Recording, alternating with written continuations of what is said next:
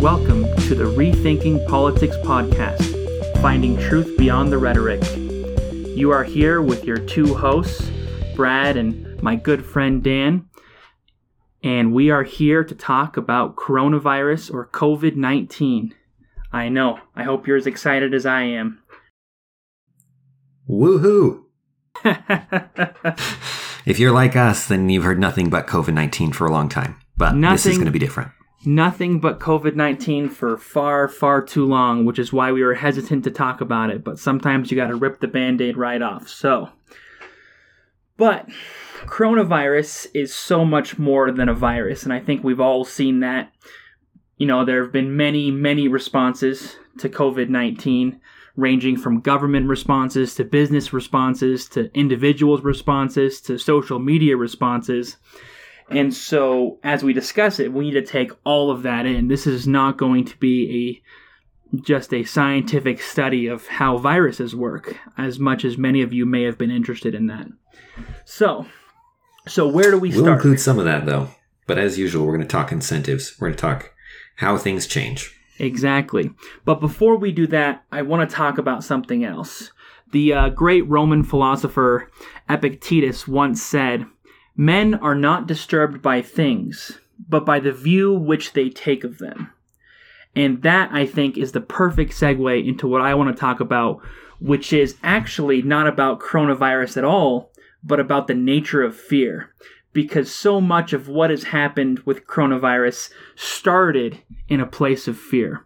And so I've actually spent a lot of time the past couple of days researching fear, researching how it works. You know, there's so much information about it, about the responses that your body physically has, the chemicals that are released into the body as a response to fear. And all of that is really good information. But let's hit some key points real quick. You know, fear is a normal, natural response, and it's something that the body's built for us to protect us, right? Fear comes in many different forms. You know, it's never something that you exactly want, but sometimes it's like chronic stress, you know, low-intensity fear. Sometimes it's high-intensity fight or flight, panic. You know, there are lots of different kinds of fear.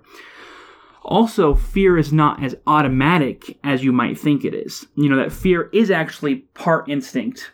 Most of this information I'm actually pulling from Psychology Today, if you're wondering. And fear is part instinct, part learned, part taught. And so each of those parts play a part in how fear works. And if I didn't say part enough, just let me know. You know, for example, pain is a very instinctual fear. You know, you're afraid of hurting, and that's something that's ingrained in you. But other fears are things that we've learned or been taught. You know, an example of that is, you know, a near drowning incident can teach you that water is dangerous, even though some people may not fear water. You know, another thing would be cultural norms. You know, for example, some people are afraid of certain countries or social groups because it's a culturally taught thing. Does that make sense?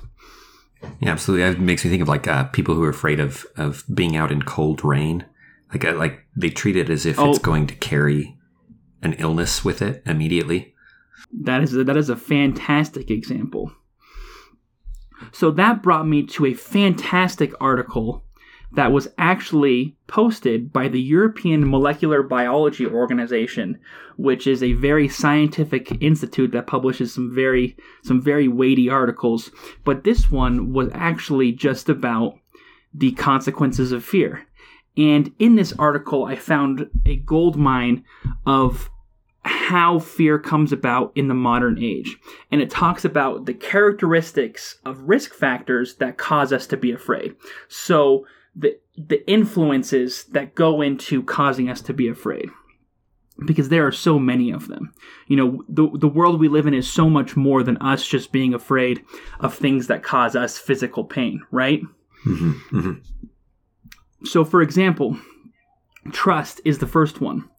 You know, the less we trust the people who are supposed to protect us, the government or corporate institutions who are exposing us to risk in the first place, or the people who are even explaining it to us, the more afraid we're going to be.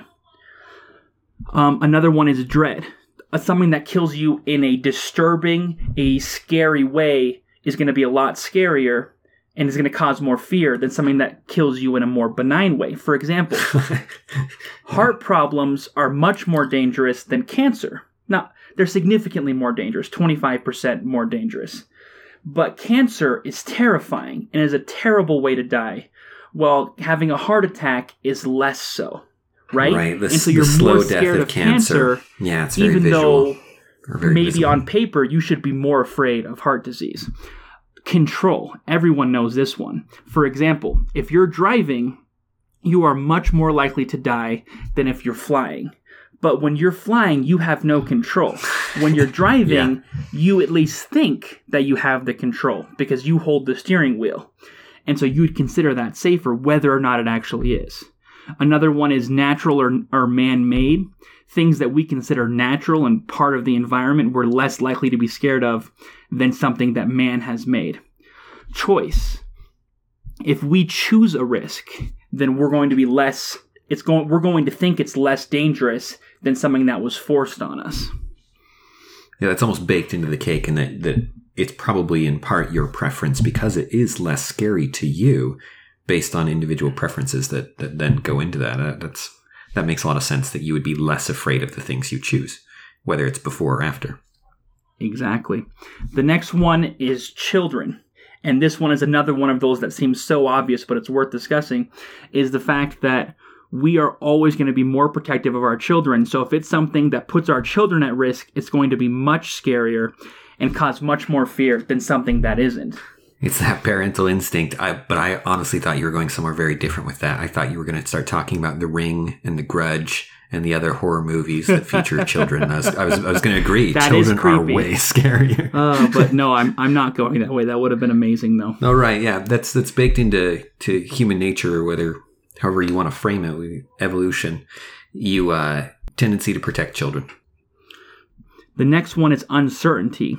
The less we know, the more unsure we are, the more afraid we're going to be. If we don't have clear scientific answers, if we're not sure how dangerous something is, we're going to assume that it's more dangerous, and therefore we're going to be more afraid. Novelty, new risks, things that weren't there before, that came out of the blue that we weren't expecting, is going to be more scary. A great example of that is the fear of robots. That it's been popular at times and less popular at times, but this idea that technology is going to take over the world, the Terminator series, is a fear of a new thing being bad. Mm-hmm. Awareness. The more aware we are of a risk or something dangerous, the more likely we are to be concerned about it. If it's something we never hear about, it's not going to be a big deal. An example with that would be child abductions. People are very afraid of child abductions when it's brought up in news coverage and things like that. But then when it's not being brought up, no one even thinks about it. And it's just a matter of awareness, not about whether or not it's more or less likely to happen. Yeah, that's interesting. I sometimes talk with people about kidnapping statistics, because people are more afraid of kidnappings than they should be, because whether it's because it's movies that portray it or different things, it's so dreadful. You used the word dread earlier. Some things are more terrifying than others, not because they're more likely, not because they're more harmful per se, or more of a risk, but just because if it happened, it would be so terrifying. So people are often way overprotective of their children in terms of kidnapping, and have no idea how infrequently it happens. Just one of the things as you're talking about fear here is, I keep thinking of how unstatistical we think normally. Yeah.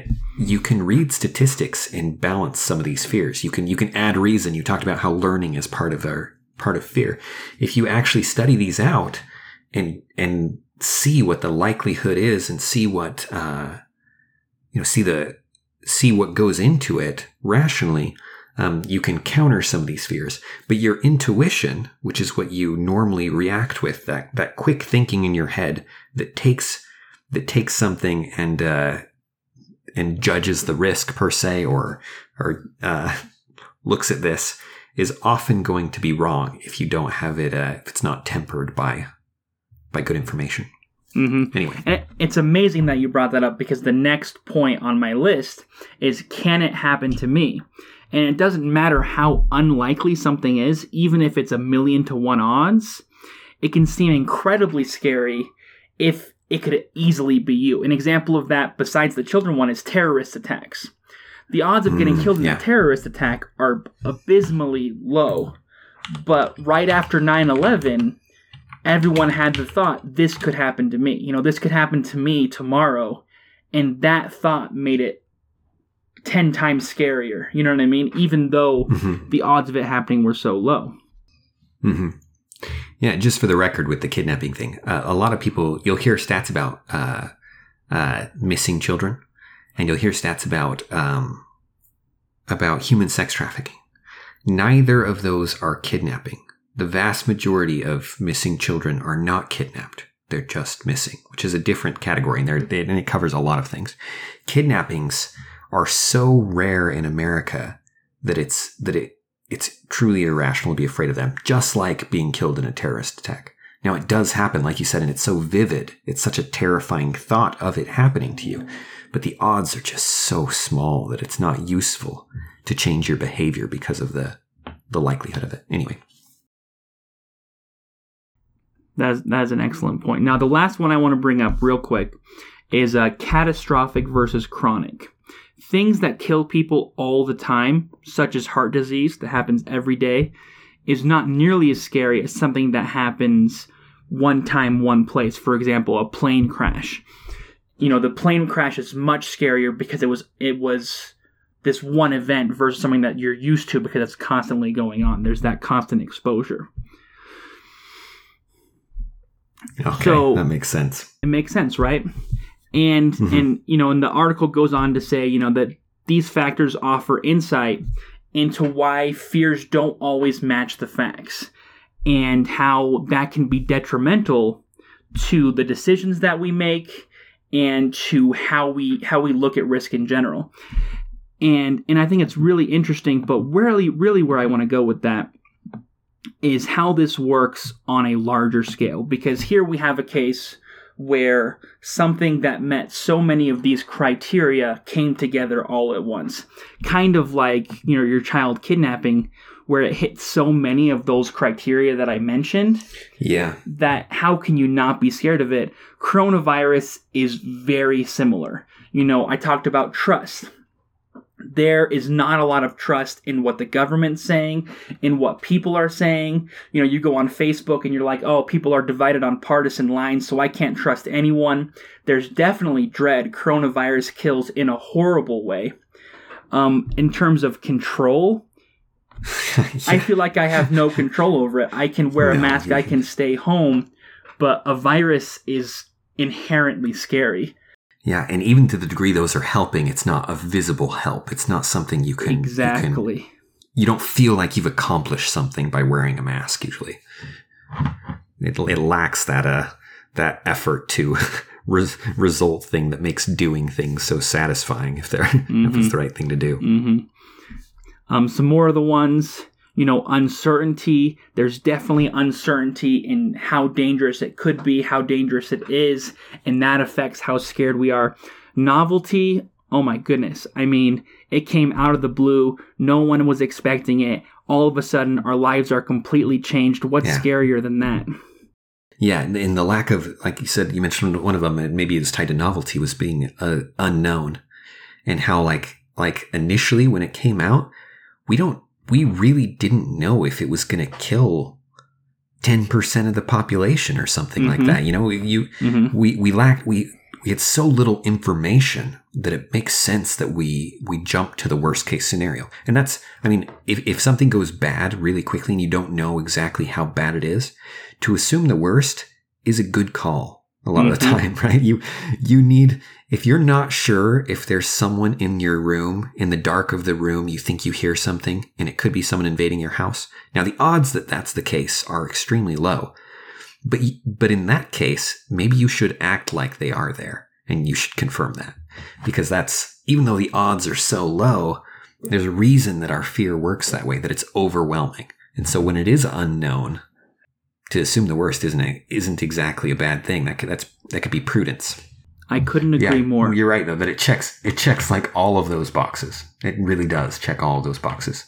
And so it's I wasn't even finished with the boxes. There were several more, but you got ahead of me. No, just real quick, there was the awareness. How much coverage has this gotten? How can you not be aware of it? It's in front of you all the time. Can it happen to me?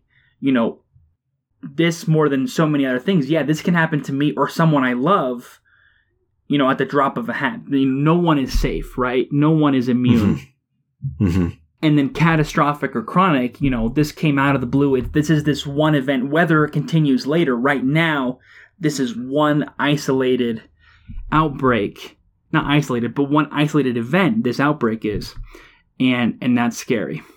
That is frightening. So now that we've laid the groundwork, so what happens when the country is galvanized in such a way? Well, it made me think of an earlier time when that has happened before, and that is World War II. World War II had been going on for a while, and it was definitely scary. And then Pearl Harbor happened. And Pearl Harbor, much like coronavirus, was something that checked a lot of boxes. And it was legitimate. It was a legitimate thing to be worried about because we were under attack by another country. Right, 9/11 would be another. 9/11 would be another example. But I bring up World War II because I'm trying to avoid partisan bias that I want to look at. I don't want us to argue back and forth about 9/11 and about the Patriot Act. No, I want us to look at World War II because there aren't many people. There are always people, but there aren't many people who are coming out and saying, no, we shouldn't have done anything. We should have just rolled over. And so we can avoid all of that, or we could have if you hadn't brought it up. So thank you. But hey, can I just use this opportunity to pat us on the back, Brad? We go to great lengths to try and avoid getting tangled up in partisan arguments for this and actually get all of the listeners decent information, something that they can add to whatever it is they already think, something that can help them rethink things, reframe things, and understand things a little better, and skip all of the partisan things that get in the way. Thank you for that pat on the back. I feel very puffed up, and You're my welcome. ego is the size of it's too big to even calculate. Anyways, so World War II. We were attacked. There was this galvanizing moment for the country. And the country went into fight or flight because, as we talked about, there are consequences of fear. And so it acted, right? And our country came together, and I don't think the country has worked so hard or been so unified since World War II like they were then, right? And that is really cool, and that is really powerful. And that is how the fear mechanism in the brain is supposed to work, because it's designed to protect us. When there is a threat, whether it is a predator trying to attack me in the wild, or it's a country trying to attack America, the responses are in many ways the same, and the fear mechanism works in many ways the same way, right? Mm-hmm. Yeah, it does. It makes sense. You need to be able to act in unison, and you need to be able to act quickly when there's an imminent threat. You need to focus on that threat and address it, and everything else needs to fade away, as it does when you're terrified. There is nothing in the world other than that thing. Like, nothing else matters. Everything else goes away. And that's critical, because occasionally you need that clarity. You need that focus.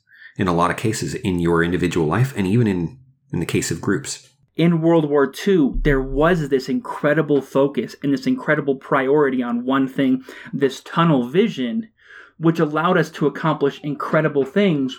But you have to keep in mind that with that focus comes consequences, because now we are only concerned about this one thing, and so other things are going to fall by the wayside. During World War II, we had strict rationing because there wasn't enough food. Well, there was enough food, but there wasn't an abundance of resources to go around, right? And that was a natural result of us putting everything into this war effort. And I'm not Right. saying there was anything wrong with that. I would have been right there with you in this effort to support the war. But it's just something you have to weigh it. There are pros and cons to everything, and there are always going to be pros and cons to this fight or flight reflex. And that's just a natural result. Yeah, as we've said, and as we will continue to say, there are trade-offs in every decision and in and that's in terms of like what economizing is. Economics comes from economizing, and you're trying to allocate scarce resources, and life is scarce resources. Anytime you focus on one thing, it's at the cost of other things. So you need to make sure that fear is warranted, because it's going to come at a cost. To focus so narrowly comes at a cost. And another one of those that was a steep cost, you have the Japanese internment camps, which were a gross violation of rights for American citizens, but it was overlooked because we had a bigger priority. Yeah. And so that's something that you really need to look at and weigh. I'm not trying to judge those at that time who made those decisions. My goal is simply to illustrate that whether it's fight or flight for a single individual or fight or flight for a nation, that we are going to make choices based off of that fear and based off of that fight or flight. And we have to understand those choices, especially as we get a chance to reflect on what just happened and things slow down and we can evaluate and move forward instead of staying in that fear. What you said about fear is really interesting, and it's particularly relevant to the news, because the news is what, as you said, it's what keeps us aware. It's what holds these things in front of us so that we can focus on them should it be necessary. And there's an interesting feedback loop in the news that because the news requires views, and if you aren't getting views, you don't get to present the news. It's just a part of the business of news. They focus on the things that draw attention, and the things that draw attention more than anything else are the things that are scary or the things that make us angry. And in this case, with coronavirus, where there's tons of things that people can draw on, there's always updates that are relevant. There's always outbreaks that may scare you if they come into your area. I know a lot of people who keep daily track of the numbers and who keep track of where there are outbreaks. They know if there's an outbreak around me before I do. All of these things lead to the news reporting more and more on coronavirus because it gets them more and more views. And not only do they report more and more on it, but they focus on the things that lead to fear, because that fear will get more people to watch them. And I'm not saying, I say that the way I said that makes it sound like they're trying to manipulate you. That's not what I mean. It's also the thing that keeps their attention, right? They're people. They see this. This scares them. It gets their attention. They then share it. It scares people. It keeps their attention. We don't have to assume the worst in the news people. All I'm suggesting is that the fear grabs people's attention. And as it does, you get more and more viewers, and that gets more people's attention, which leads the news to reporting even more on it, creating this feedback loop. And it happens in any time there's a big scary crisis. This is how it happens. It escalates. And you can go back and you can look at, I think of the Ebola crisis, because it shared a disease thing, and the bird flu, swine flu. These things all caused a great deal of fear, all got a lot of news time for quite a while, not nearly as long as COVID-19. Those fears, the fears for those other things in a lot of ways never really materialized. Obviously, there has been a lot of things that have materialized with coronavirus. A lot of things that are happening that can be reported on. Wars are another good example. The way wars work, there's fear and there's anger there. And when you've got those things, the news reports on it, and they report on it more, and more people watch. And we become unified in some sense by this, right? We're all following it. Everybody is listening to COVID-19. As Brad's just, this is partially why we haven't talked about this yet, and why in some ways we didn't want to, because it's always there in front of you. But that fear and that having this big event changes the incentives, or rather focuses the incentives of news on this subject perpetually. And then there's one more piece of this that's really interesting that makes this all worse.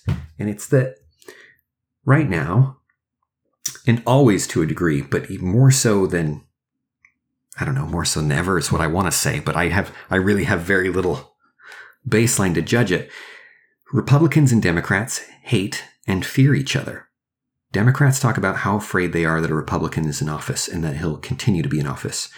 Republicans do the same thing about Democrats. So you have two factions that already fear each other. Mm-hmm. As soon as COVID-19 hits, they can't agree with each other on how to address it. They take stands that are opposites of each other, as they do in everything. They plant their flag. This is our cause. Our cause says this. Their cause says this, even though we had very limited information when it started. And there they stand. And they stand there even as information changes. And it ends up with us getting news, but not getting news on the useful things, not getting news on the data.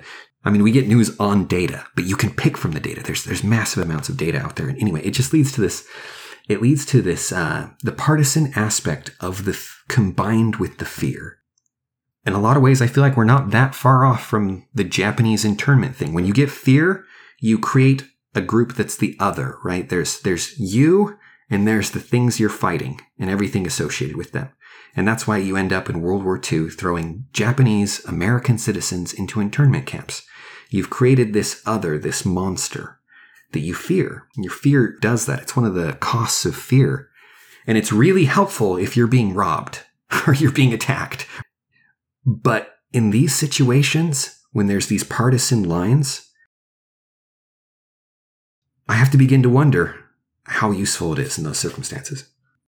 You know, that gives me a lot of thoughts. You know, my first thought is, you know, when you talk about the news, that sounds amazing. Not amazing, that sounds so true. It resonates with me. Amazing is the wrong word. It resonates with me because, you know, for example, no one wants to hear about crime. No one wants to hear about some person who was stabbed 63 times, you know, or whatever. No one wants to hear about that 11-car pileup on the freeway. But the news shares that information because, number one, we are concerned about what's going on in the world around us, and we do want to know what threats are out there. And knowing about a murderer, knowing about a dangerous section of the freeway is useful information. But it's more than that. It is the fact that it gets my attention. You know, I'm not interested in it, but when I see that headline, it's hard for me not to click on it. Right. And so, of course, the media, the news will cover those things that get my attention. That is their job. Their job is to find things that are newsworthy and share them. So I totally understand what you're saying there. When you talk about the government and about partisan stands, it's interesting because before coronavirus, I thought that partisan stands were already so far separated that it was almost impossible to see a resolution. Yeah, or to see any kind of agreement. Yeah. I think everyone knows someone in their family who refuses to talk politics amongst family because they know there's going to be disagreement and that there is no way to create that resolution, and they don't want it tearing their family apart, because families do get torn apart because of people being on the opposite political sides of things. Yeah, and families, friendships, it definitely lends testament to what you're saying about how much fear, and of course a natural result of fear is anger and hostility that is generated by that. And it's something that we have definitely seen in terms of COVID-19. Yeah. If you can come to a society and you have COVID-19, a virus, and it spreads in certain ways, it affects certain people.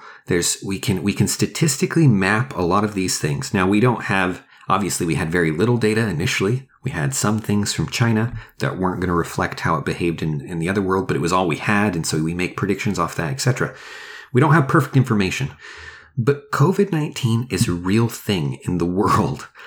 And if I can tell you, based on your political alignment, what you think about COVID-19, something is terribly wrong. Your political principles have nothing to do with COVID-19 and how it functions. But yet there it is. You can predict based on political alignment what people think of a disease. It's at that point, there's a huge disconnect from reality. That shouldn't be possible. It shouldn't be possible. And what's more interesting is that the Republican and Democratic parties do not have platforms about virus response. Because I know what someone would say to what you just said, and they would say, yeah, but that's because of how they responded or how we responded and how they've been upset about it. But the reality is that whether you're a Republican or whether you're a Democrat or whether you're none of the above does not really affect in terms of what you believe about how the United States should respond to a virus or even how deadly that virus is or anything like that. Right. There's no reason for that to influence that decision, right. And yet it has. To the point that people based off of their political party are more or less scared of getting sick from the virus itself.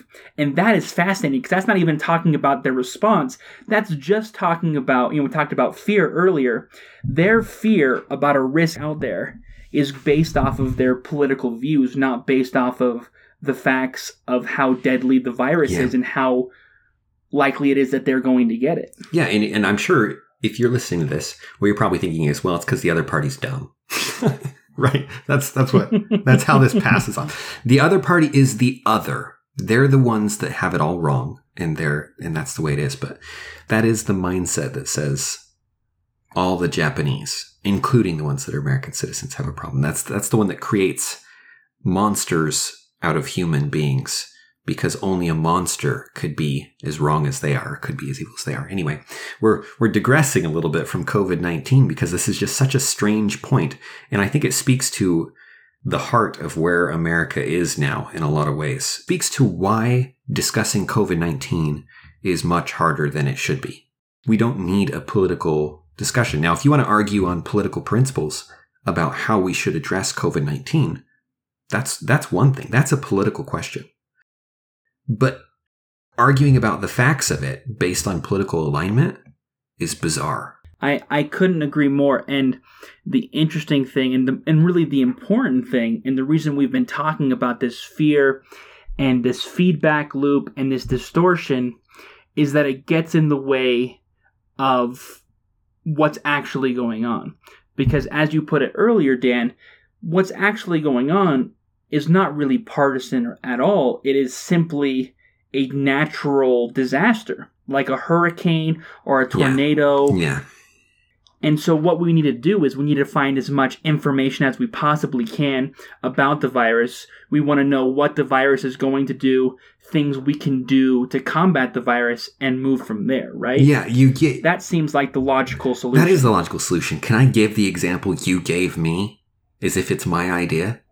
You told me. You know what? Go right ahead. I'm going to quote my co-host here, Brad. By quote, I mean paraphrase, because there's no way I'd quote this story. But it was so brilliant the way you framed it. This is like there's a forest fire approaching a village, and the Republicans decided. We'll say in this case, the Republicans all decided that the forest fire was so dangerous that everybody had to evacuate, and the Democrats decided the forest fire was so harmless that everybody should stay home. If you saw that happening, you'd go, wait a second, is this about the forest fire or is this about politics? Because it looks, with such a clean divide, it looks like it's about politics.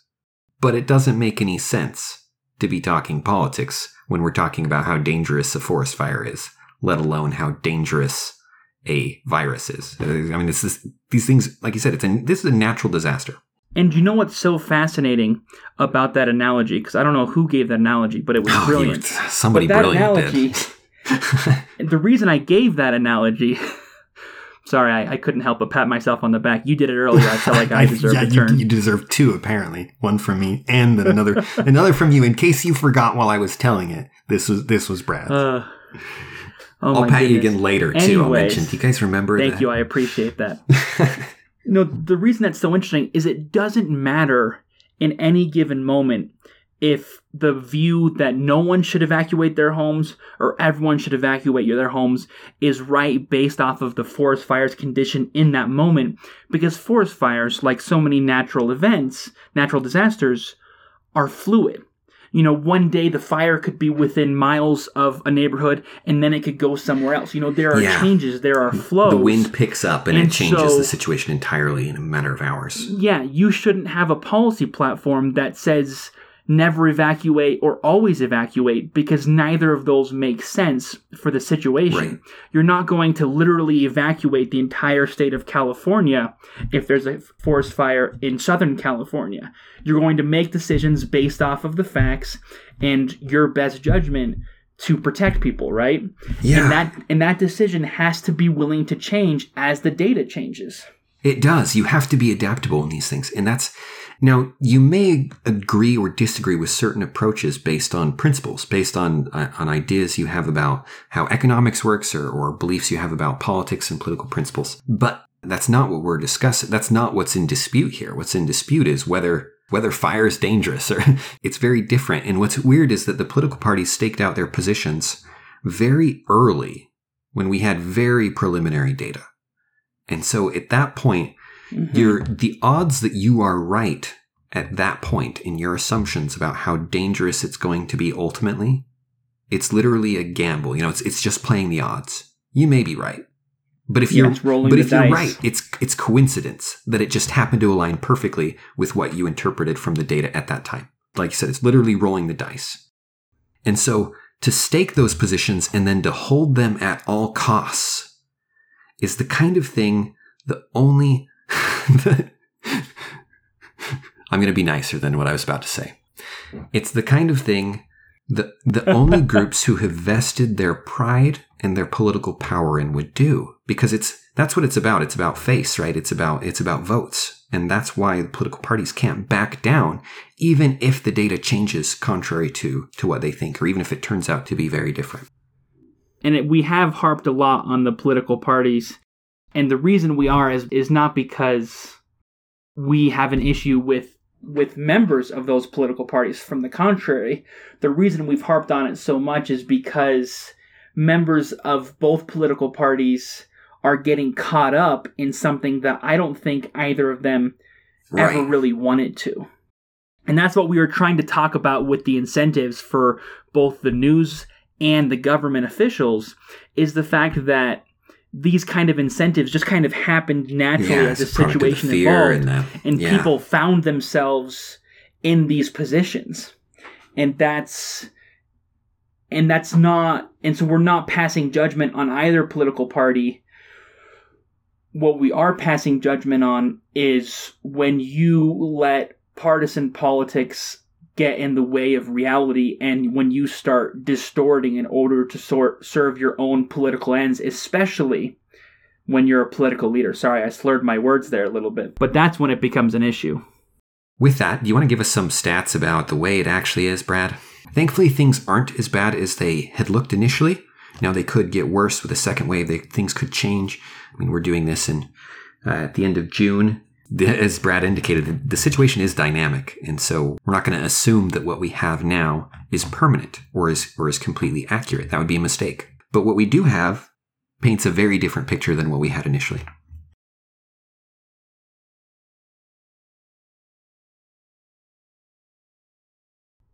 And the reason we're bringing up these stats is because we do want to point out the fact there's real data out there to be found. And we're not afraid to share that data, even though half of the people out there may say, oh, well, that clearly shows that they're here and this is what they believe about this and this and that. And that's not it at all. I want to share some data and actually a quote from the CDC website, because as far as sources for information in this crisis, I don't think I trust anyone more than I trust the CDC, because this is literally what they do.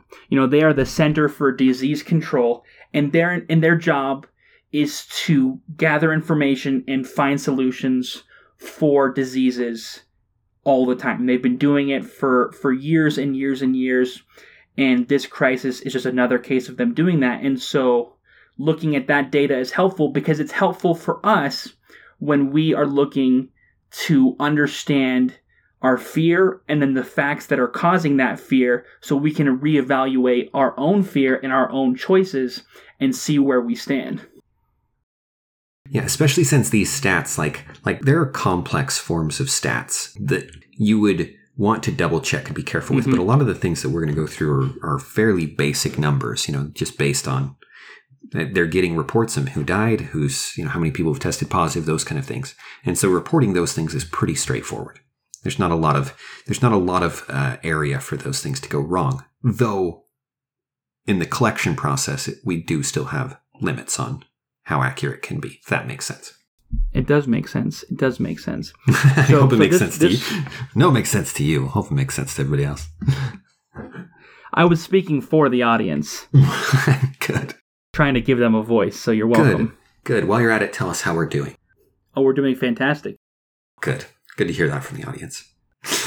And this is my favorite podcast, and I will listen to you forever, no matter how many times you pat yourself on the back on any given episode. Okay, so the CDC on their website, they say, and I quote, based on death certificate data, the percentage of deaths attributed to pneumonia, influenza, or COVID-19, and they group those three deaths categories together because they're very similar, decreased from 9.5% during week 24 to 6.9% during week 25.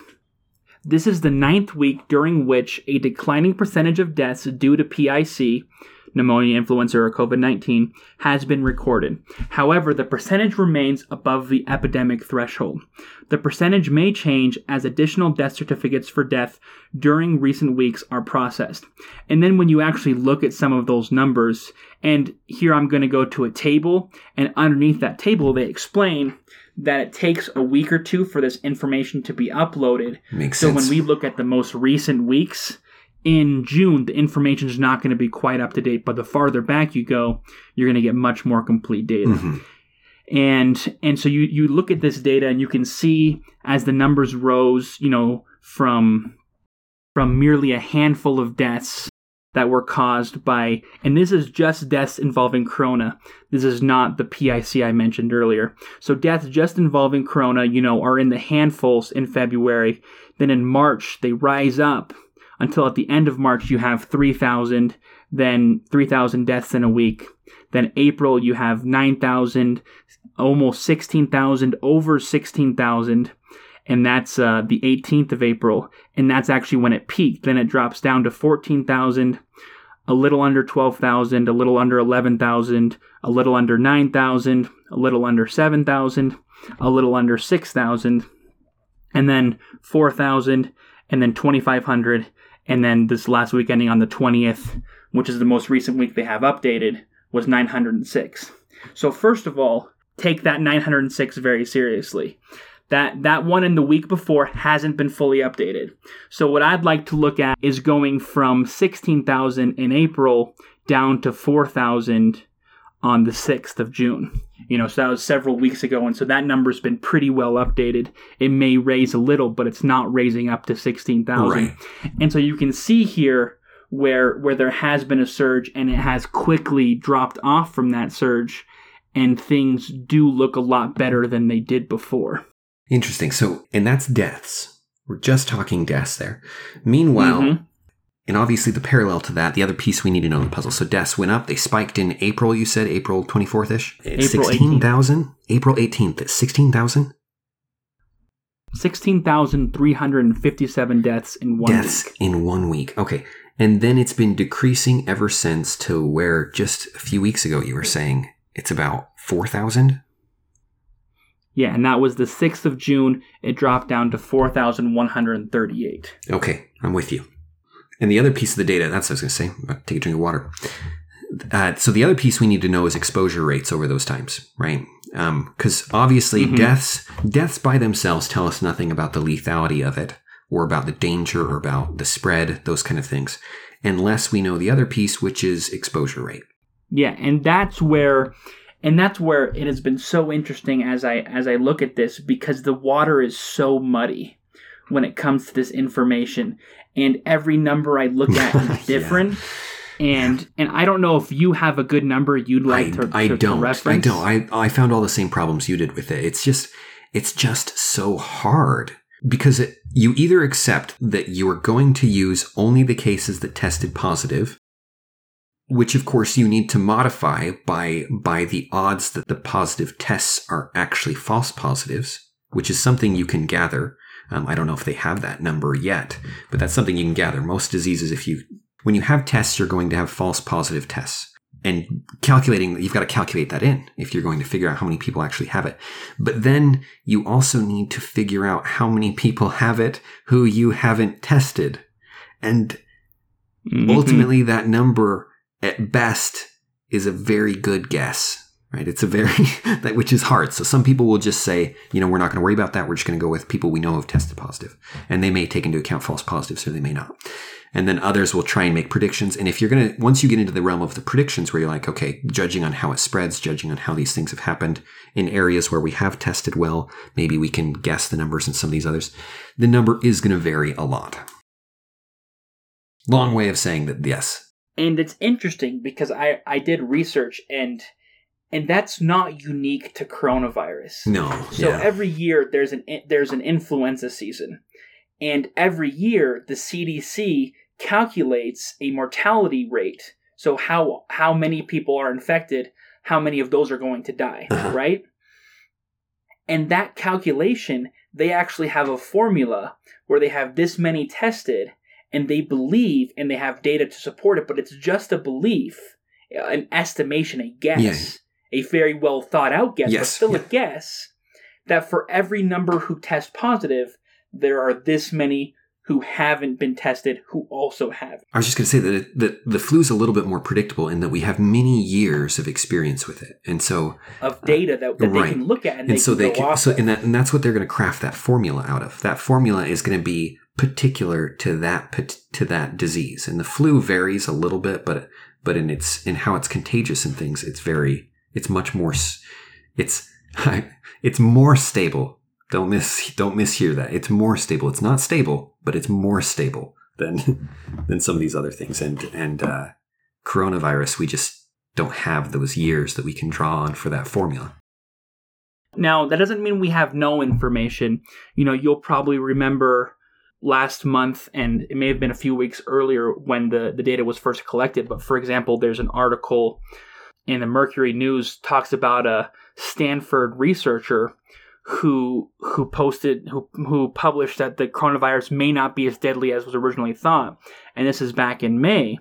And he did that by looking at, you can look at the antibody tests. There were some antibody tests done in California trying to figure out how many people may have gotten coronavirus without ever getting tested for it, right? Because now they have this antibody.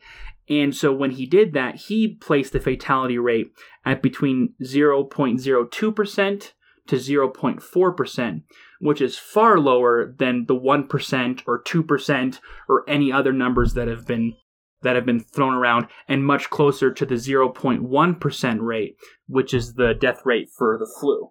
And obviously more people have died from this than from the flu, but how useful would that information be if we could verify that information? Because there are more extensive testing that can be done, and as more people have this antibody and more people have gotten coronavirus, we can get more data on that.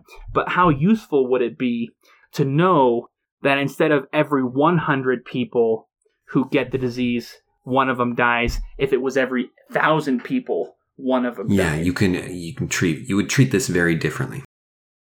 Certainly very differently from the 5% or so that we initially thought.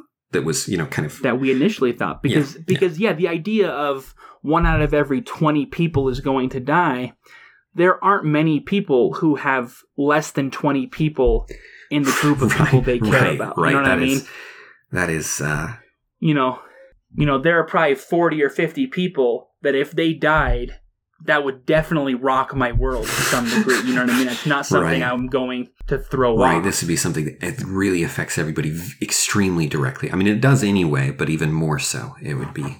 But anyways, like I said, we're bringing up some of these numbers to illustrate a point. I'm honestly not trying to persuade anyone of the validity of these numbers, because it's not about the numbers that we're bringing forward. It's about finding out the numbers and giving the numbers the time of day that they deserve so that we can find out what is going on and act accordingly. Yeah, I know that Stanford research group got a lot of flack, but the CDC numbers that you were indicating, that you mentioned, indicate that the death rate is going down. If exposures are rising or steady, but deaths per week are going down, that seems like a good thing. And obviously there's going to be some overlap, right? That's not a clean comparison in that someone may get sick and then they may die months later or something like that. Probably not months, but they may die later. So it shouldn't align perfectly, but the numbers should definitely be going up based on the exposure rate. And they have in fact gone down. And so that's a good thing. Everybody should be happy about that, whether it's because we're treating people better or not. Field hospitals were an interesting thing that I found as I was researching this. They created 17 different field hospitals in areas that they thought would be hotspots. Places like New York, Chicago, Denver, Memphis, Miami Beach. Yeah, the really populated areas. Yes, places where exposure rates were going to be high and populations are high. Detroit. And in these places, the number of beds available in these places varied quite a bit because one of the worries initially is that we would quickly overrun the healthcare system. That's still a fear, right? People were still, every day we talk about, are we pushing the limits of the hospital bed by the increased exposure rate? Because the worst thing would be no one wants people to get sick and then not have a place to go. That would be terrible. But here's what I found with this was that, and more importantly, we don't want someone who gets sick and gets seriously sick and could have been treated to die because they weren't able to get treated, and to have people die unnecessarily. Right. And there will be mistakes in the chaos of a emergency like this, but you want to minimize those as much as you can, obviously. New York had several of them. So a lot of these cost over $100,000.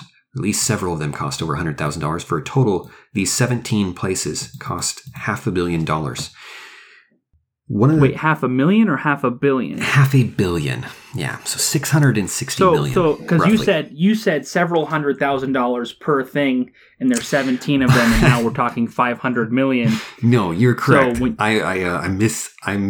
Yes. What I meant when I said hundreds of thousands of dollars, over $100,000, what I meant was over $100 million. Thank you for catching that. Those are very different numbers. We're talking $155 million on one in Stony Brook, New York. Now that one holds 1,038 beds, right? These are overflow. The idea is the hospitals are taxed. They can take patients here and they'll have the equipment, they'll have the beds, they'll have the place for them, those kind of things. They have seen 0 patients. 0.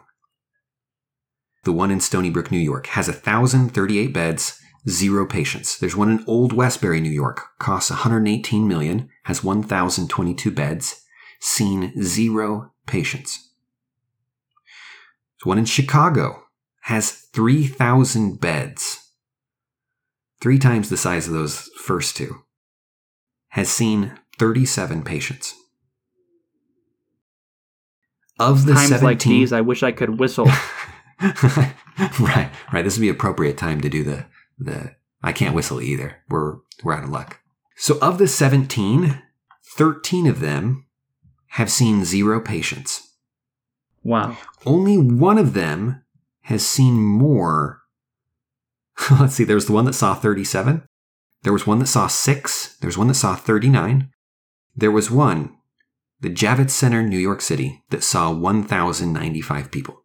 One of the 17 was actually used at anything remotely close to its capacity. The other ones, a lot of the other ones, have actually closed down and left because they were just not being used. There was just no use for them. And that is a testament to the uncertainty factor and the lack of information, especially early on, in that we had no idea how bad this was going to get. Mm-hmm. Some of them are still being constructed, and I'd be shocked if they're actually finished. There's like 4 of them that aren't open yet, but I would be surprised if they ever open. Which leads to another problem, kind of a related problem. A lot of hospitals, often by decree at the state level, have closed what's the word I'm looking for? electoral Elective procedures? Elective procedures. Elective. Thank you. Elective. That's Not to something be else confused entirely. with electoral, which is where our head is in politics, have stopped hospitals from performing elective procedures. Now, you may have heard news about hospitals going broke. That's a really big problem right now. A lot of hospitals are really struggling. And usually how it's framed is hospitals are struggling because they're not getting enough funding for COVID-19, or because they're not getting paid enough by Medicare for COVID-19 cases, or they're not getting some kind of enough reimbursement due to the COVID-19 things that they're treating.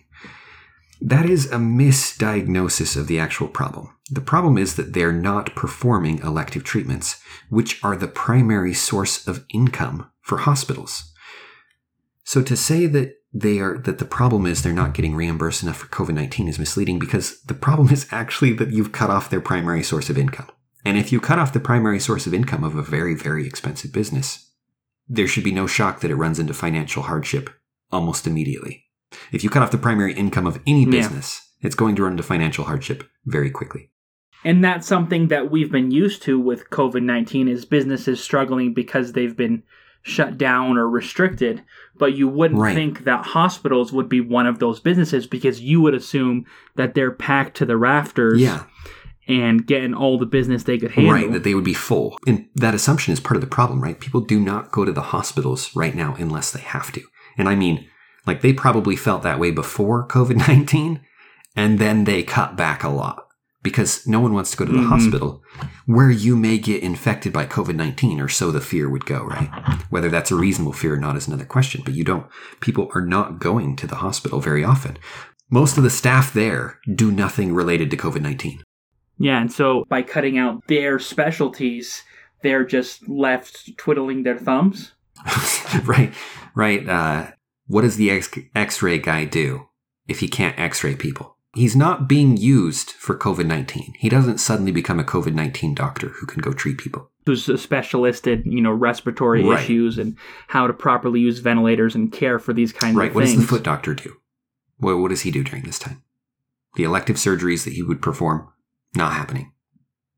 Now, there may still be emergency surgeries that some of these specialists deal with, emergency actions, people come into the emergency room, those kind of things, but it's going to be significantly lower. Anything that can wait has been held up by this, often by the decree of governor's offices and executive orders on the state level, different things like that.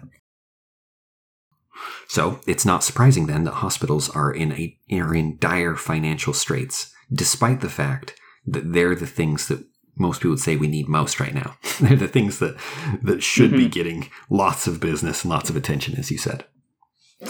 That's just one of those facts that's probably very counterintuitive. It is. It is not something I would have expected before you told me.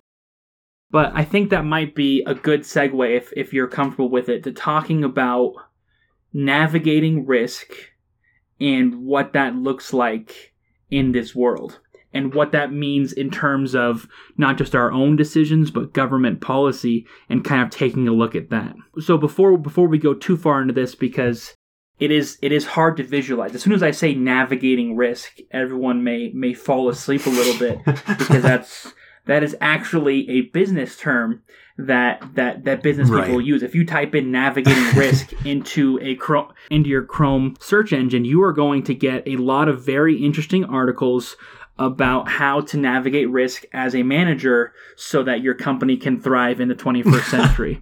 And I hope you learn a lot. That is not what I'm talking about. Please no. Please don't fall asleep like I would in that class. No, we're not talking about that. I'm talking about the risk that we talked about earlier, that there are so many risks that we experience every day, and how we respond to those risks is something that we do whether or not we even think about it, and that plays a huge role in how we respond to COVID-19. Now, before we get too far into that, I'd like to bring up a parallel. I'd like actually to reference the parallel we brought up earlier, which is World War II. Because once again, World War II is something that everyone knows about and has some interesting correlations. So, I want to talk about World War II rationing, because as these resources became more and more scarce during World War II quite quickly, and as more and more efforts were put towards the war, quick decisions had to be made, right? Right. And so you had these boards that were put in charge of rationing. You had a whole bureaucracy that was created very quickly to deal with that, to try and figure out what they could limit and when they should limit it and how much they should limit it to, in order to let the American people be able to survive through this crisis and be able to get the resources they needed so that no one starved, right?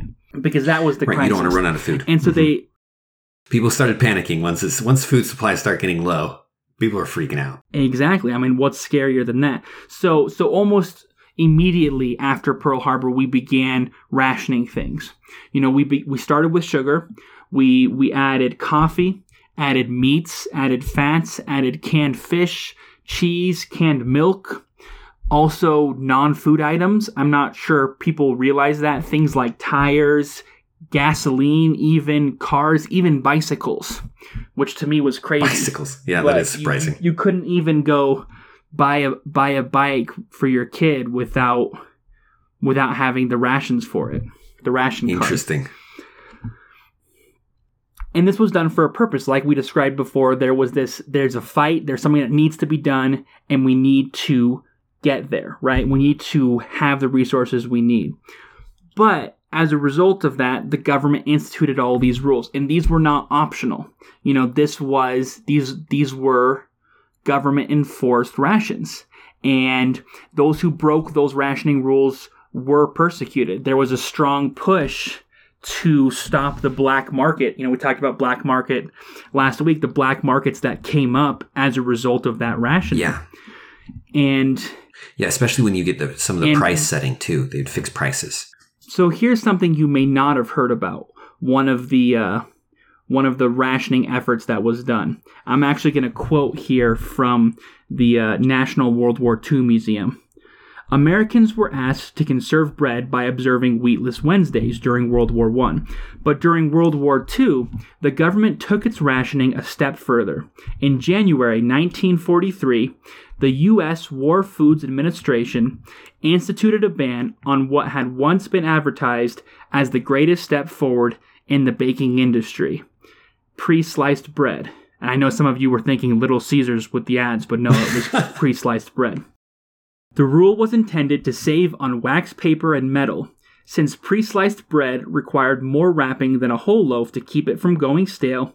The government assumed they could easily conserve paper and curb demand for metal bread slicer parts by having people cut it themselves at home. The public response proved how wrong they were. Bakeries argued that they had more than enough supplies on hand to meet demands, and housewives criticized the law in the media. I should like to let you know how important sliced bread is to the morale and saneness of a household. That was a quote from the Housewives organization. Began one woman's letter to the New York Times. Secretary of Agriculture Claude R. Wickard eventually bowed to the pressure and rescinded the ban after only 3 months, admitting the savings are not as much as we expected. And I bring this up because even in a war effort that everyone gets behind, the government can only know so much and can only predict so much, and they're going to make mistakes because they are not on the ground and they don't know everything that's going on. And so when they try to decide how best to make things come about, there are going to be mistakes that are made. And what's even more interesting about that is that everyone was on board with these rations. Not everyone, obviously, but the country was rallied together. I mean, you can look at Great Britain. In Great Britain, the British government in 1939 actually just asked the people to euthanize their pets because the resources were so limited, and they were worried about packs of roving starved dogs. And so they just asked the people to put down their pets.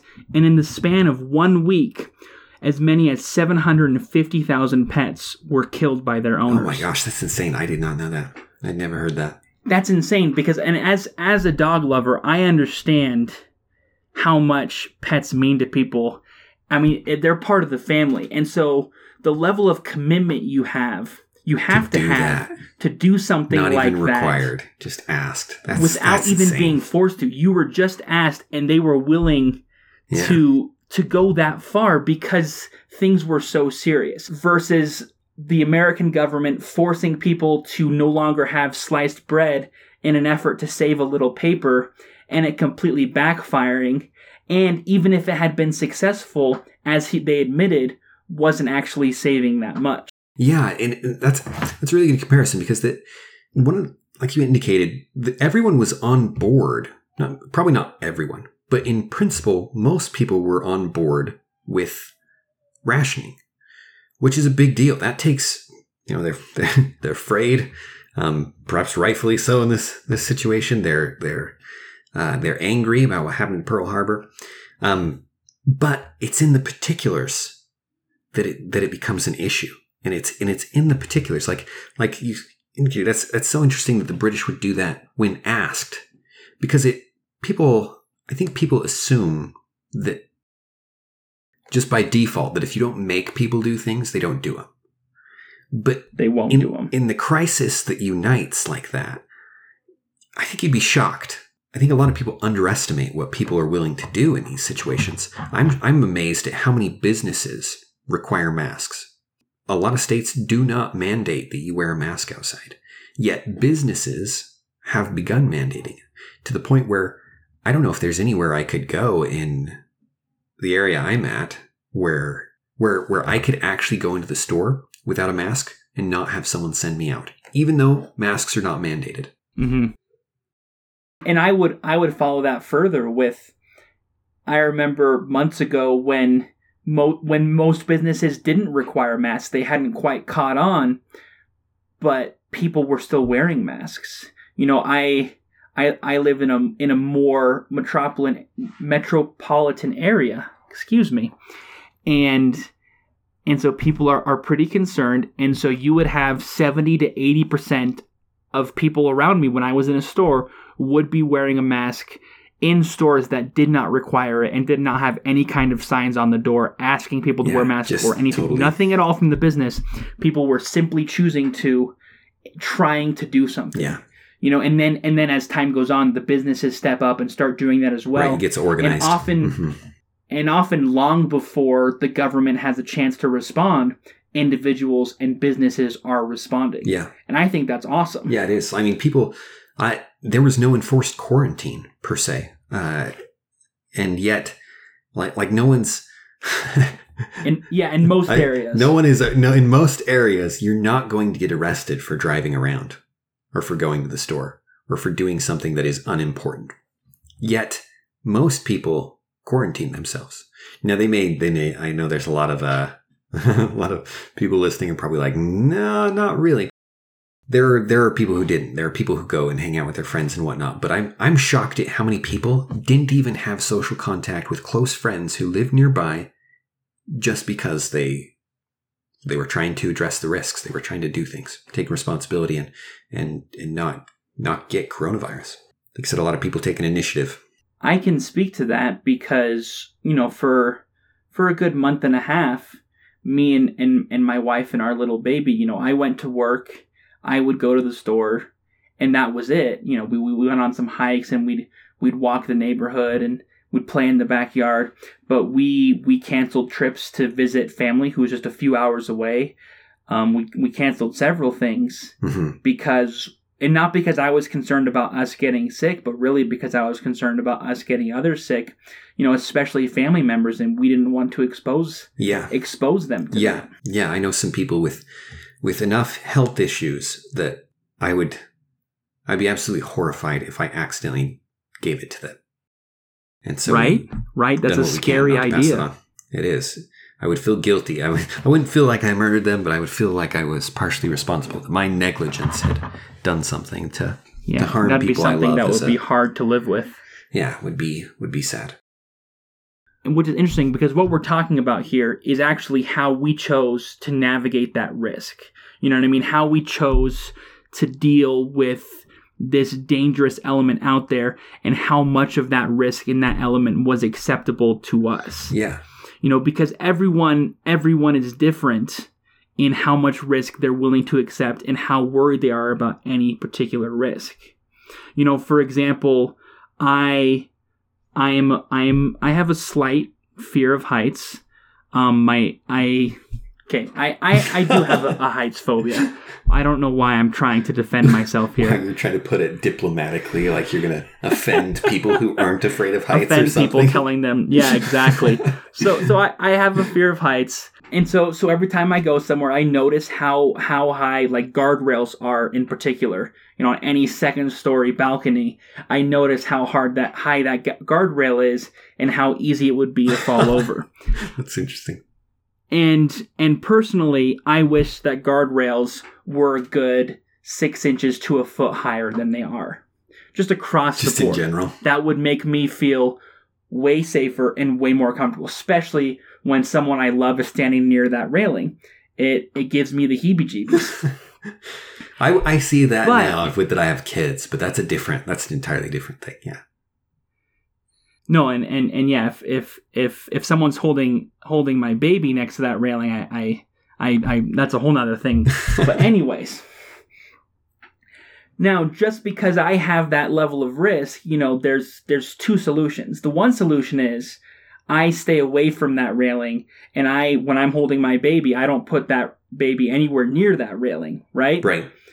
And that's my way of handling that risk. But the other way you could handle it is I could start a movement to try and get the government to require that railings be, 9 inches taller than these current railings, whatever the current law is, because clearly it's a set level because it never gets lower than a certain point. Right. There's a minimum. I should have the government require that they be 9 inches to a foot higher so that I am comfortable with that risk.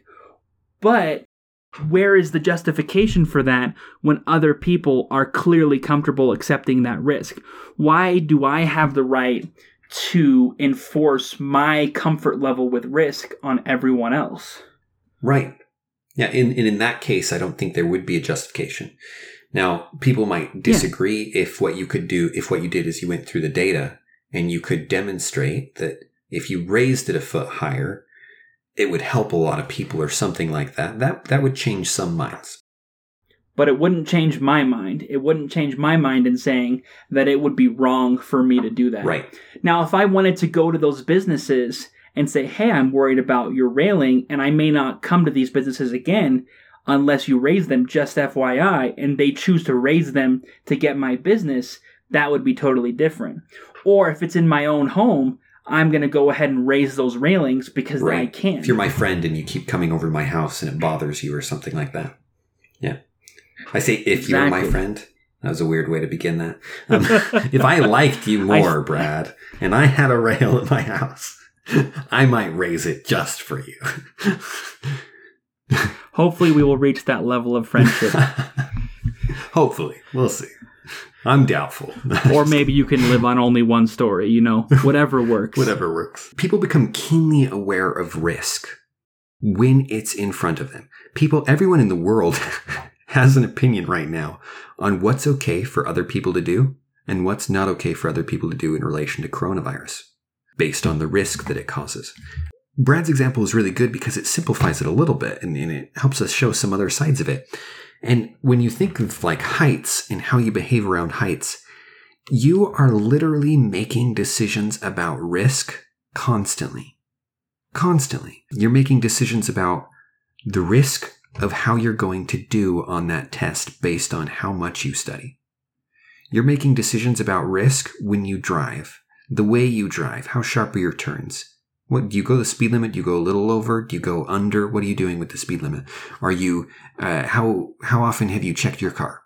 That's an important risk factor, right? If something goes wrong with your car, it can cause a lot of problems. It could even cause your death. Are you looking into the maintenance of your car? That's a risk. How much time do you spend looking both ways before you cross the road? That's a risk. How do you walk depending on how you walk, you may be more or less likely to fall. When you run, are you listening to music, or are you paying more attention to your surroundings? Every single one of these is a decision about risk that you've made based on your comfort level and based on your understanding of the situation.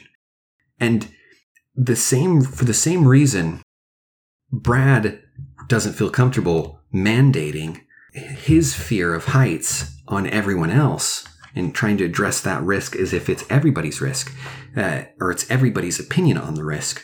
For that same reason, it would be silly to mandate behavior with listening to music while people jog, or to mandate behavior so that you have to drive exactly 70 miles an hour when it says 70 miles an hour. Like, you can take this principle. We're so focused on COVID-19. The risk seems so great that we've blown it out of proportion in some ways. But everybody is making decisions on risk all the time. And they don't mandate what is acceptable for them on other people. Nor should they. Nor should you. If someone's comfortable with a different level of risk, you should allow them to take that risk. And this is where it gets to the big pushback that I know anyone listening to this and paying enough attention is going to have. They're going to say, but wait, how other people behave affects me. So your decisions about risk affect me. And when they affect me, they should be regulated. Well, how would you respond to that, Brad? Oh, I would be so happy to respond to that, because I would say, yeah, those railings and how low they are definitely affect me. There is anyone who argues that those railings don't affect me, I would like to hear your arguments, because just because you're not concerned about those railings doesn't mean that those railings aren't there and aren't lower than I'd like them to be. But I have to make a choice when I travel and when I go to places that have railings about what I'm willing to accept. And the honest answer is that there are lots of places that I would not like to be that have those railings, and I'm going to avoid those areas in order to avoid that risk, because everything we do affects everyone else. And that is simply the nature of being in a community, right? Right. That everything we do has some kind of indirect effect. When we talked about the war on drugs last week, we talked about how when Dan was eating those hallucinogenic berries, he produced less, right? And so I couldn't trade with him. And that's an effect that happened. And that's a real effect, even though it's indirect. Just like someone who builds a railing that I'm not comfortable with is affecting me if I'm leaning on that railing, however indirectly it is. Right. But there's a difference between you being at risk whenever you are around people and whenever you're around railings or any other thing, and people directly harming you. And that's where the difference is. Because when someone has the chance of getting you sick, even though they don't even know they're infected, that's been going on for years and years. Yeah. Every time there's flu season, anyone around you could have the flu, and they could theoretically get you sick. Anyone around you could have any number of contagious diseases, even if it's just a cold, and you happen to have a pre-existing condition that might make that cold dangerous or harmful to you. Are you saying that it is my responsibility, it is everyone's responsibility to make sure that no one puts any other person under any risk? Or rather, are we going to say that it is the government's responsibility to make sure that no one else directly harms someone else? Yeah. Because those are your two choices. Right. Either the government is going to protect us from all risks. And if the government's going to protect us from all risks, what does that look like? Dan mentioned speed limits for cars. I don't think Dan's going far enough. Because if you really want to stop accidents from happening, there is only one solution when it comes to traffic accidents. That is stop people from driving. Yeah, you stop people from doing anything that would cause risk. That is the only way. If you want to stop these falling accidents, you need to stop people from hiking. You need to stop most sports need to stop. Alcohol needs to be banned again. What else? I mean, there are so many things. Right. For sure, we'd have to ban most junk food because of, there are the number of people, 647,000 people died from heart disease in 2017. 169,000 people died from accidents. 83,000 died from diabetes. I mean, those numbers are huge. Yeah. And this happens every year. All these people are dying from things that could be prevented, and the government could step in and stop that from happening. Right, and that's the thing that people aren't seeing. Is that what we want? Yeah, you focus on COVID-19, and you see the risks every day, and you see how it may affect you. And so it's natural to take that and to say, we got to stop this because it's frightening. But really, if that's the role, if that's what government should be doing, there are other things that should be addressed. COVID-19 will go away. Hopefully, maybe it won't. But COVID-19 is really not the biggest threat. If what you want to do is reduce risk, if you want government managing risk, I want to know what you're going to use it. What's going to be your baseline? How fatal does it have to be? How harmful does it have to be? What do the odds have to be that you break your arm in an activity for government to ban it? How do you even begin to set up some kind of criteria to determine what's an acceptable level of risk for me?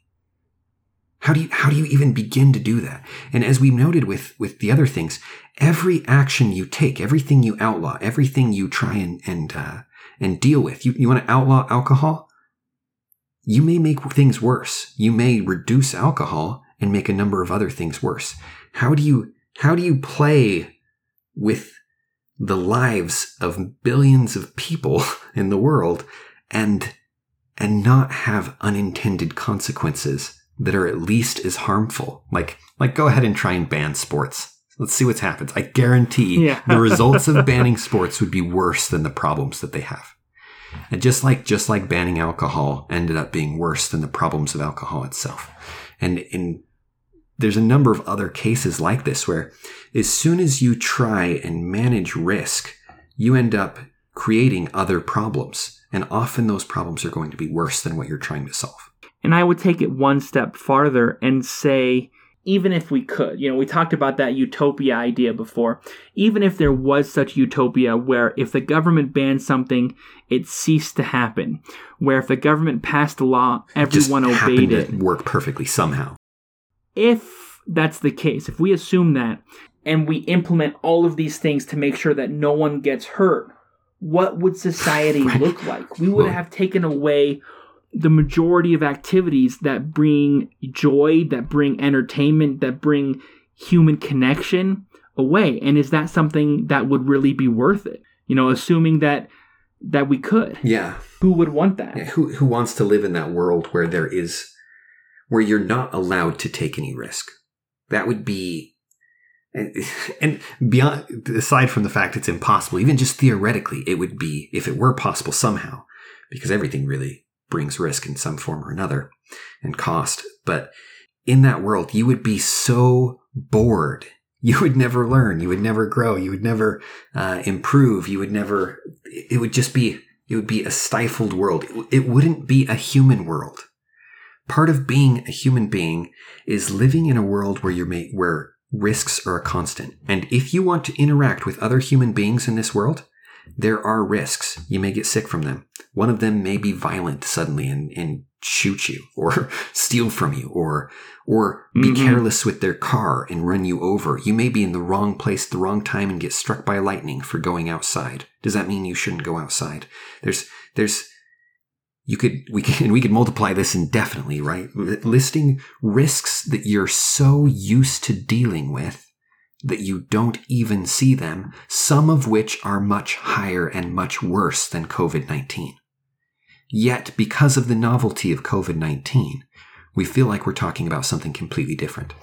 But to speak directly to the objection of COVID-19 about risk is that you actually can minimize that risk to a great deal. You have a lot of power. Just like Brad doesn't have to go close to the edge, you don't actually have to leave your house. We live in an age where you can get groceries brought to you. Now, maybe you have to go for some kind of emergency of some kind. In which case, even then there are things you can do. Right. And I didn't bring that up earlier because I wanted to focus on the principle. But that aside, I mean, COVID-19 is interesting because, they talk about one of the number one ways that it's spread is not by contact with things, with physical objects that were touched by someone who had it. It's not by walking by someone who had it.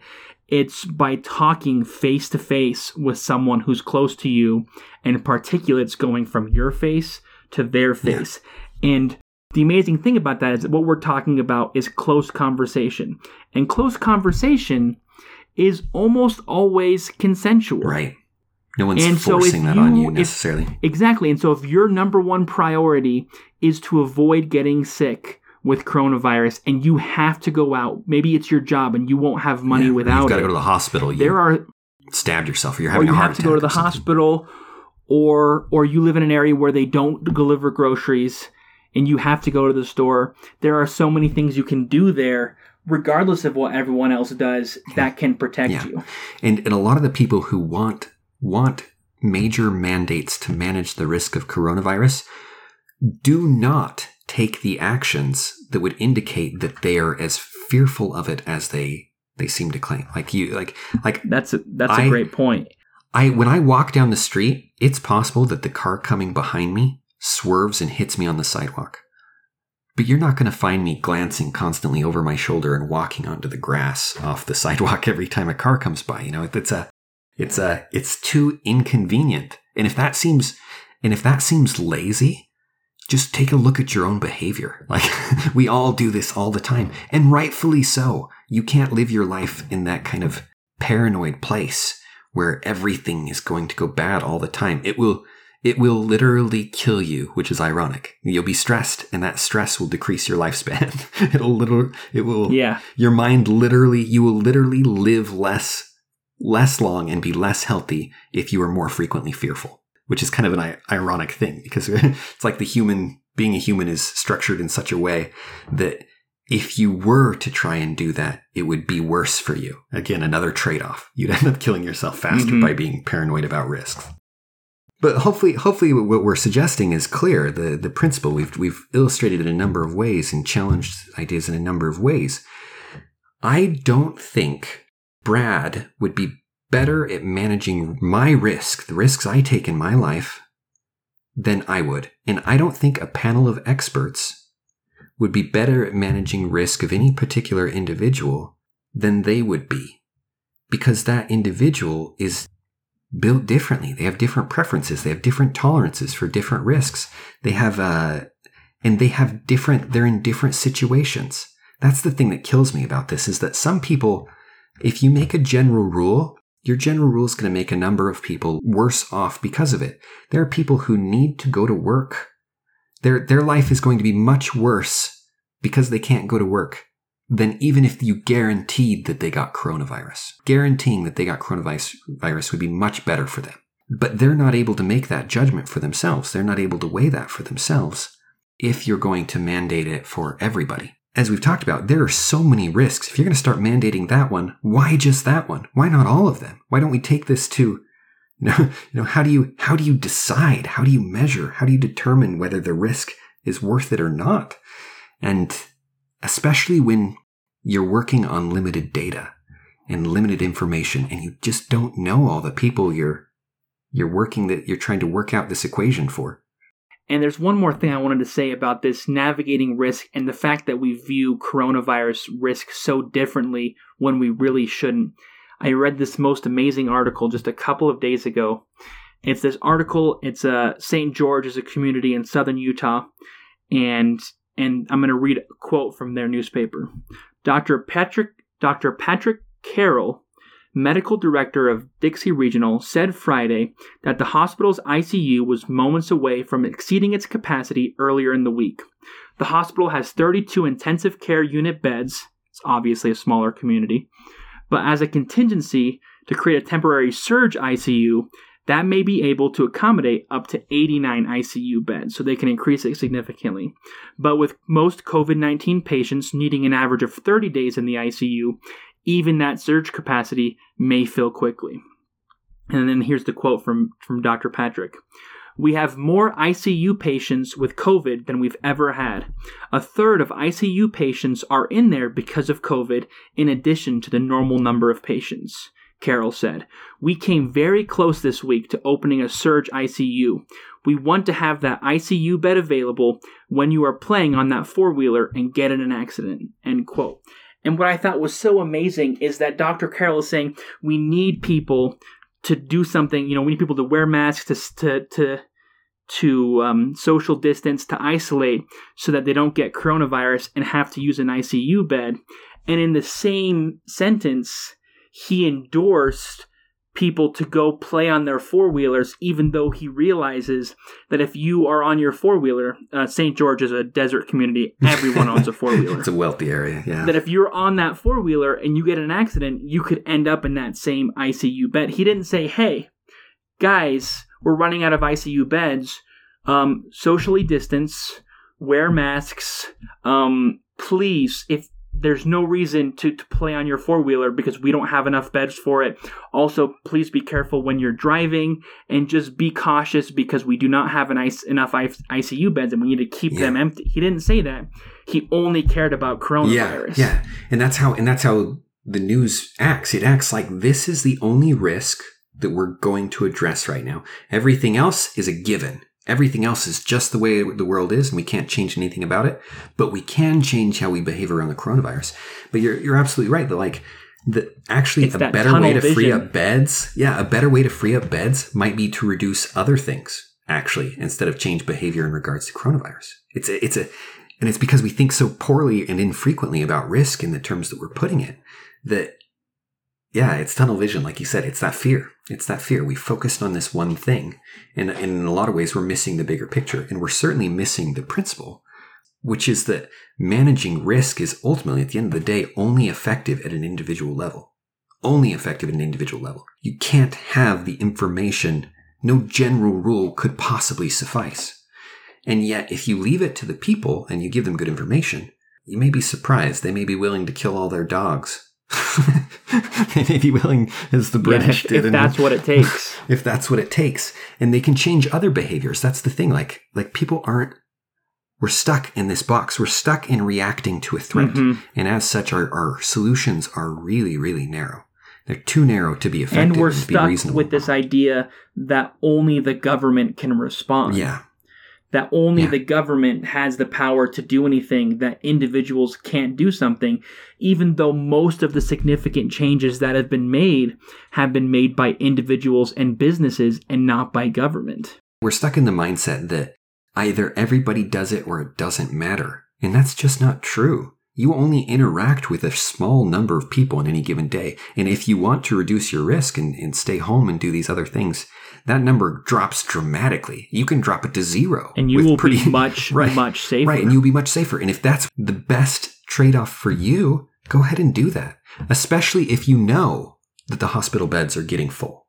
If the hospital beds are actually getting full, maybe you shouldn't go four-wheeling. Maybe that's a small example, but maybe you got to do other things to reduce other risks. Similar to World War II, if the hospital beds are full, there are other ways we can adapt as well. It's not like there are X number of beds in the world, X number of ventilators. We've done a lot to adjust to it. We actually haven't come close to filling the capacity. Yeah, anyway, there's so much more that could be said, but so much more that could be said about COVID-19. There's always more to be said. Trying to limit the discussion on risk. And maybe in this case, I mean, obviously I know for one, I got a little on the ranty side, and that's because I feel very strongly, and I'm very close to it, because everyone's close to it, because it affects everyone. And so I understand where people are coming from. I understand. Like I said, when I talked about the two parties, I am not upset at the party members. I am not upset at the American people for how they're responding. I understand where people are coming from, but just because we've been doing it a certain way doesn't mean it needs to continue that way. And just because we have an initial reaction of fear doesn't mean we have to stay afraid. And it doesn't mean we can't evaluate our fear and take a look at this virus and the threat that it poses to me, to my family, to my loved ones, and look at what I can do as an individual, what you can do as an individual to mitigate the risk as you see it. But then to take a look at the nation and the things that are happening there and say maybe that is not the best course of action. Maybe the government mandating a shutdown was not the best course. And that, it had all these negative side effects. And whether or not it did anything, because once again, you can never know, isn't really the issue. The issue is about whether the government should be taking away our risk in the first place. Yeah, whether they should be trying to control risk. And why on this issue and not all the others is the question, especially when there are things, some of the things that you cited, that are much more dangerous and are every single year. And it's an interesting question. Mm-hmm. It's one of the things that occurs to me as we're talking about this, that our society benefits from having people that have varying degrees of, that treat different risks differently. There are issues where I'm glad that there are people willing to take risks that I'm not. And there are issues where I'm glad that people are more careful than I am, right? And being able to have that dynamic, being able to have individuals acting as individuals and acting in different ways is extremely beneficial. And to accept some level of risk in our lives, because that's the only way to move forward. Yeah. And I just want to say one last thing, as we're talking about this, I think of something that I heard once, which is that it's not about planning, but it's rather about who plans for who. And that is really what this comes down to when we talk about navigating risk is if you think about it, if you think about how much you currently respect the government and officials on many different levels, whether state or federal, and you think about, which party has a majority and whether you're part of that party, are you really comfortable with those people deciding the minutia of how you're going to live your life? Do you think that they're going to make the decisions that are best for you and best for me? Because I don't. And so if I had to choose between them deciding which risks are okay for me and which ones aren't, or if I had to choose between each individual choosing, I think you know which one I'd pick. Yeah, we're talking about the people who, as we pointed out initially, won't agree because of partisanship on stats. They won't adapt to changing information because it would look like politically backing down. It would look like the other side might have been right or they might have been wrong, and they would lose political points or something like that. And that is exactly what you don't want in a crisis. Right. That's exactly what you don't want. Determining what's okay for risk is something that has nothing even remotely concerning your general welfare or actual risks. Can't even assess actual risks, let alone make good decisions about them. And on that note, we just want to say thank you for listening, and we hope as you go about your lives tomorrow, you think about all the things that could kill you throughout your day and the risks that you're accepting. Yeah, if you text on the way you drive, you're on the phone, yeah. Yeah, and just sit on it for a day and think about those risks, and then think about COVID-19 and think about the government's role in regulating those risks and whether or not they should even have one. And hopefully you'll come to some interesting conclusions, and they probably won't be the same conclusions we have, but I think they'll at least be interesting and at least a little bit eye-opening.